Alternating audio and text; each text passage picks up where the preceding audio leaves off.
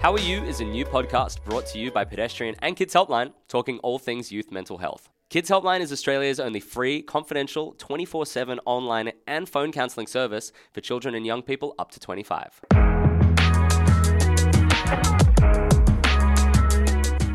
Hello and welcome to episode 2 of How Are You? I'm Marty Smiley, your host. On today's show, we're talking about sex. H-E-A-L-T-H. Sexual health. It can be an uncomfortable thing to talk about, not just with your friends, but even with your partner too. Today we're going to try and break down the stigma that surrounds this sticky subject.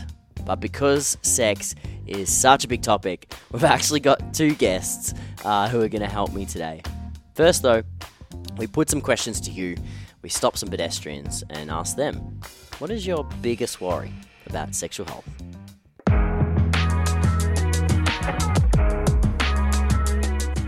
How little people care about it. If you know that people overall don't get tested very often. How do the stigmas around sexual health impact how you approach sex and relationships? Yeah, I think when you go for a sexual health check with a partner, some people are less comfortable with that, or they feel like it's being judgy or you're pointing fingers. Yeah, they're like top 3 awkward questions that you probably have to ask as soon as you enter a relationship. So I'd say, yeah, there's some stigma around it, for sure. There's social kind of stigmas, I guess, on male and female. Who are you most likely to turn to with questions about your sexual health? GP? Best friends. Obviously, you've got that whole no judgment there as well. Friends. Yeah, I don't really have a GP, so I'm one of those girls that go to the cheapo bulk billing places. But yeah, probably friends, asking their advice, good old Google, that's about it.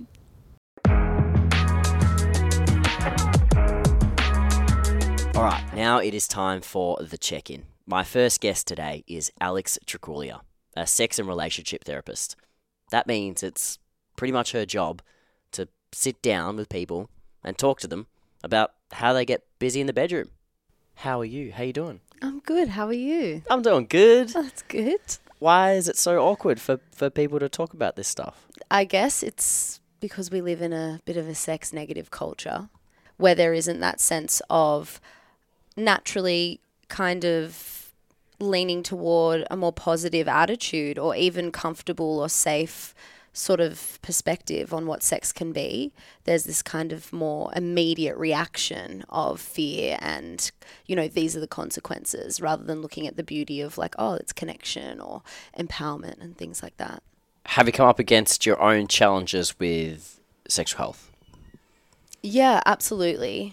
So when you start to have sex with other people and even with yourself, you're learning constantly. And what you're learning from is their reactions to whatever's happening. It's that interpersonal, receptiveness to the energy in the room. So you might be trying something and someone will give you a look or a noise that indicates, yeah, okay, this feels good. We should keep doing this. And then sometimes there are looks or noises or even a silence that you go, yeah, maybe not. This was a bad idea or they're not liking this. When it comes to sexual health in terms of contracting STIs or staying safe to avoid that happening, have you ever gotten a call from someone? Have you ever received the anonymous text? Yeah. Yeah? Oh, yeah. And how does that go? I mean, it's such a... Yeah. It's a real thing, that often maybe happens behind the curtains. Yeah. We don't really like to talk about maybe if we do get that text or we got to send that text to someone. Yeah, so when I received a text and I was like, all right, cool, this is all good. I'll just go get tested. And I'd gotten tested only a few months previously. And I went to the doctor and I was so anxious, so nervous. I was like, damn, my first STI, is this going to happen? They tell you not to do, get one. Yeah. I was like, oh my God. That moment has arrived. Right, that moment has arrived. I'm becoming that person. I am, yeah. that my teachers told me not to. All those photos of gonorrhea that they showed me on a slideshow. That's all that was sex education, right? Yeah, it was exactly. Just slides of bunch of genital warts. I know. So essentially I'm sitting in this GP's office and he's clicking through and he's like, all right, Aleks, yeah, looks all good. You're all clear. And I got up and What I a was relief. like doing the Chandler Bing dance. I was like, oh, yeah, like no STIs for me. And he goes, oh, hold on a second. And I was just like, what? And he's like, no, you definitely have chlamydia. You talked a little bit about some of your girlfriends who weren't experiencing orgasms. I believe that's referred to as the orgasm gap. Yes. Well, the orgasm gap is this phenomenon where it's like the equal pay gap. Essentially, men have more orgasms than women, and so the gap is that women are just not really getting to orgasm as much, and the most common situation that's happening in is in casual sex. So single people who are meeting and only having sex a few times, in those situations, men are more likely to orgasm than women. And even in relationships, you still see a discrepancy. In general, women aren't able to orgasm as much. And in my thesis on female sexual dysfunction, I looked into a bunch of research on what is going on here. It's not about women, because I looked into it and, LGBT community, women who have sex with women are coming all the time. So it's not women. Let me just put it that way. There is a certain attitude toward orgasms that seems to be different. And I think that the best way I can kind of put it is sexual response for men and women is really different. So what happens is that in heterosexual encounters, and why the orgasm gap happens is because men are ready within a few minutes while women are still warming up. It's a lack of patience. It's a lack of patience, but also even awareness around that fact is that women's sexual response and functioning just takes a little bit more time, need a little bit of warming up before we can kind of get to the place where orgasm can happen. How do we get guys to close the gap when it comes to what we're discussing? Well, I guess even having the awareness that your functioning is not the same as someone else's. I think there's also an expectation, which might come from porn, it might come from elsewhere, that women should be able to come as quickly as men, and even vice versa. Some men maybe don't come as quickly, and that's okay. But even just having the patience for the process. Trying not to make it super goal-oriented. So I think that can sometimes be an issue. Could you actually be having sex that is still really wonderful and there's connection and intimacy, but neither of you orgasm? Yeah, what other principles should we be incorporating? I think that consent is one of the best things you can actively practice. So, and I guess that really means is having clear communication with the partner. And even if you look at what happens when you get an STI, you have to communicate clearly. This is what's happening. And really what that does is build a form of intimacy, doesn't it? Because even if it was a one night stand, you're still kind of connecting to be hey, I respect you. This has happened. We just need to be on the same page. And so I think that, consent is one of those things that can be done by the use of assertive communication. Okay, so we just heard from Aleks about the sort of social etiquette of sexual health and the importance of a sex-positive environment. Now, we've got Robbie. He's a registered nurse and host of Hot on Health to give us a more kind of clinical perspective and clear up any misconceptions around getting yourself checked. Thanks for coming on the show. That's fine. Thanks for having me. We're here to talk about an often taboo subject, sex and sexual health. Why do you like talking about it and most people don't? I think that's a good question. I like talking about it because I just think it's a fundamental part of what it means to be human. We all have sex, sexuality, and gender as part of who we are, and it should be just the way we speak about everything else, food, friendship, TV, anything like that. And because it has a massive impact on our health. But I think the reason people don't like talking about it is because there's just been such a long history of not talking about it that now it's become really uncomfortable and misunderstood and can be a little bit awkward. I used to be uncomfortable about it, though. I think it would be unfair to be I was always great at it. I remember my first sexual health histories with patients was very you know what I mean? Glass shaking, oh God, I'm really going to have to ask these big questions. Yeah. And then as I discovered, it's kind of with everything, the more you talk about it, the easier it becomes. Because anything like sex and sexual health, if it's got stigma and shame attached to it, you fuel that fire through silence, and then you dispel stigma and shame by shining a light on it and talking about it. So you have to ask the question, can you show me? Because I think a lot of people think when you come in for a test, especially if you've never had one before, it's going to be really hectic and invasive. Confronting, and it's really straightforward, can be really fast. You can do it at your GP or at a sexual health centre. And often there's no examination involved if you don't have any symptoms. It's just like taking a history, answering some questions, and then doing really fast, simple tests. Give me some of the stats on this stuff, because Okay. people might not think it's as common Yeah. as it is. So I know in 2017 there were over 100,000 new cases of chlamydia. Yep. And then that was up from previous years and kind of continues to trend. But there's heaps of untested and undiagnosed chlamydia, especially in young people like 15 to 29, because they're not going and getting tested. Yeah. And we know that certain groups are more at risk of certain STIs than others. And young people is one of those priority populations. People that are 15 to 29 are just more likely to get an STI. Safe sex. I mean, safe sex is a big term to me. Like, I think it encompasses lots of stuff. Like, it's definitely condoms. Yep. And then you could chuck contraception in there. You could chuck getting regularly tested in there as well.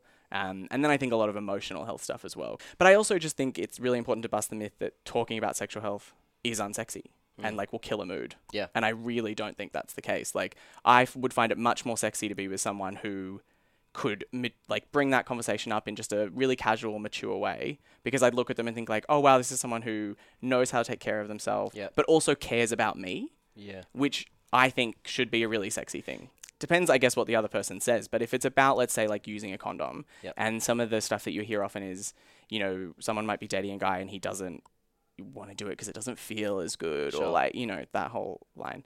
I mean, the answer really should just be like, oh, cool. Well, like, I'm offering you sex with me with a condom, and it's or Nothing. the end. You don't want to get personal. I see that. Exactly, totally. So it just has to be like, hey, I know we've only been seeing each other briefly, or this is the first time we've seen each other, or whatever it is. It's just like, I only ever use a condom when I sleep with someone, and until we both get tested.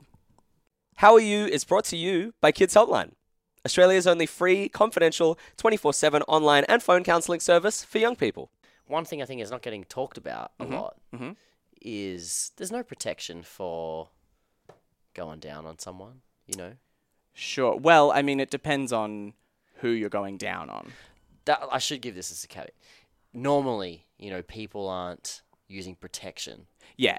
when there's foreplay. Yeah, sure. But Totally. that is still an area Yeah. where people can contract STIs. Yeah, absolutely it is. Absolutely. Like, performing oral sex on someone is absolutely a way you can get STI. You can get certain oral HPV cancers, but you can also get chlamydia in the throat and gonorrhea in the throat. I think if someone's not willing to use condoms for oral sex, which is a lot of people and patients that I've seen, there are lots of other ways to protect yourself as well, which would be like the HPV vaccine would be a massive example of that. And so would regularly getting tested. Top tips for keeping on top of your sexual health? Top tips for keeping on sexual health. Okay, so I think just if you have never been tested before, my top tip number one would be like, go and get an STI test. It is really simple, really straightforward. You can do it through your GP, or you can do it through a sexual health centre. That would be step one. And then regularly doing it if you have regular partners. And I don't care if that's like one partner every like blue moon, literally, or if it's 12 in a week. You just go and get regularly tested. That's tip number one. Tip number two would be learn more, and there are heaps of great accessible online resources where you can do that. You do have to be a little careful with that, because you don't want to like you need to differentiate between like what is like a quality resource rather than like some rando's thread on Reddit. And then just have open conversations about it with the people around you. Like and that can be your parent if you have a good relationship, or your guardian, or your carer. It should be your mates. It should definitely be the people that you're having sex with. But a great place to start that is the clinician that you see first. But yeah, just try to be really open about it, because the more that we don't talk about sex and sexual health, I mean, like, this isn't even just like my whim thinking that. It is the statistics of it. Like, silence is causing STIs to rise. And meaning that things like chlamydia, gonorrhea, syphilis, things like that are on the rise because there's so much stigma around them. And you just feel like if I talk about it, all my friends are going to think I'm dirty or I'm promiscuous or I'm this or I'm that, because of the way we've labelled it and all the values that we have around sex. Well, thank you so much for having this chat with me. That's fine. Thanks for having me.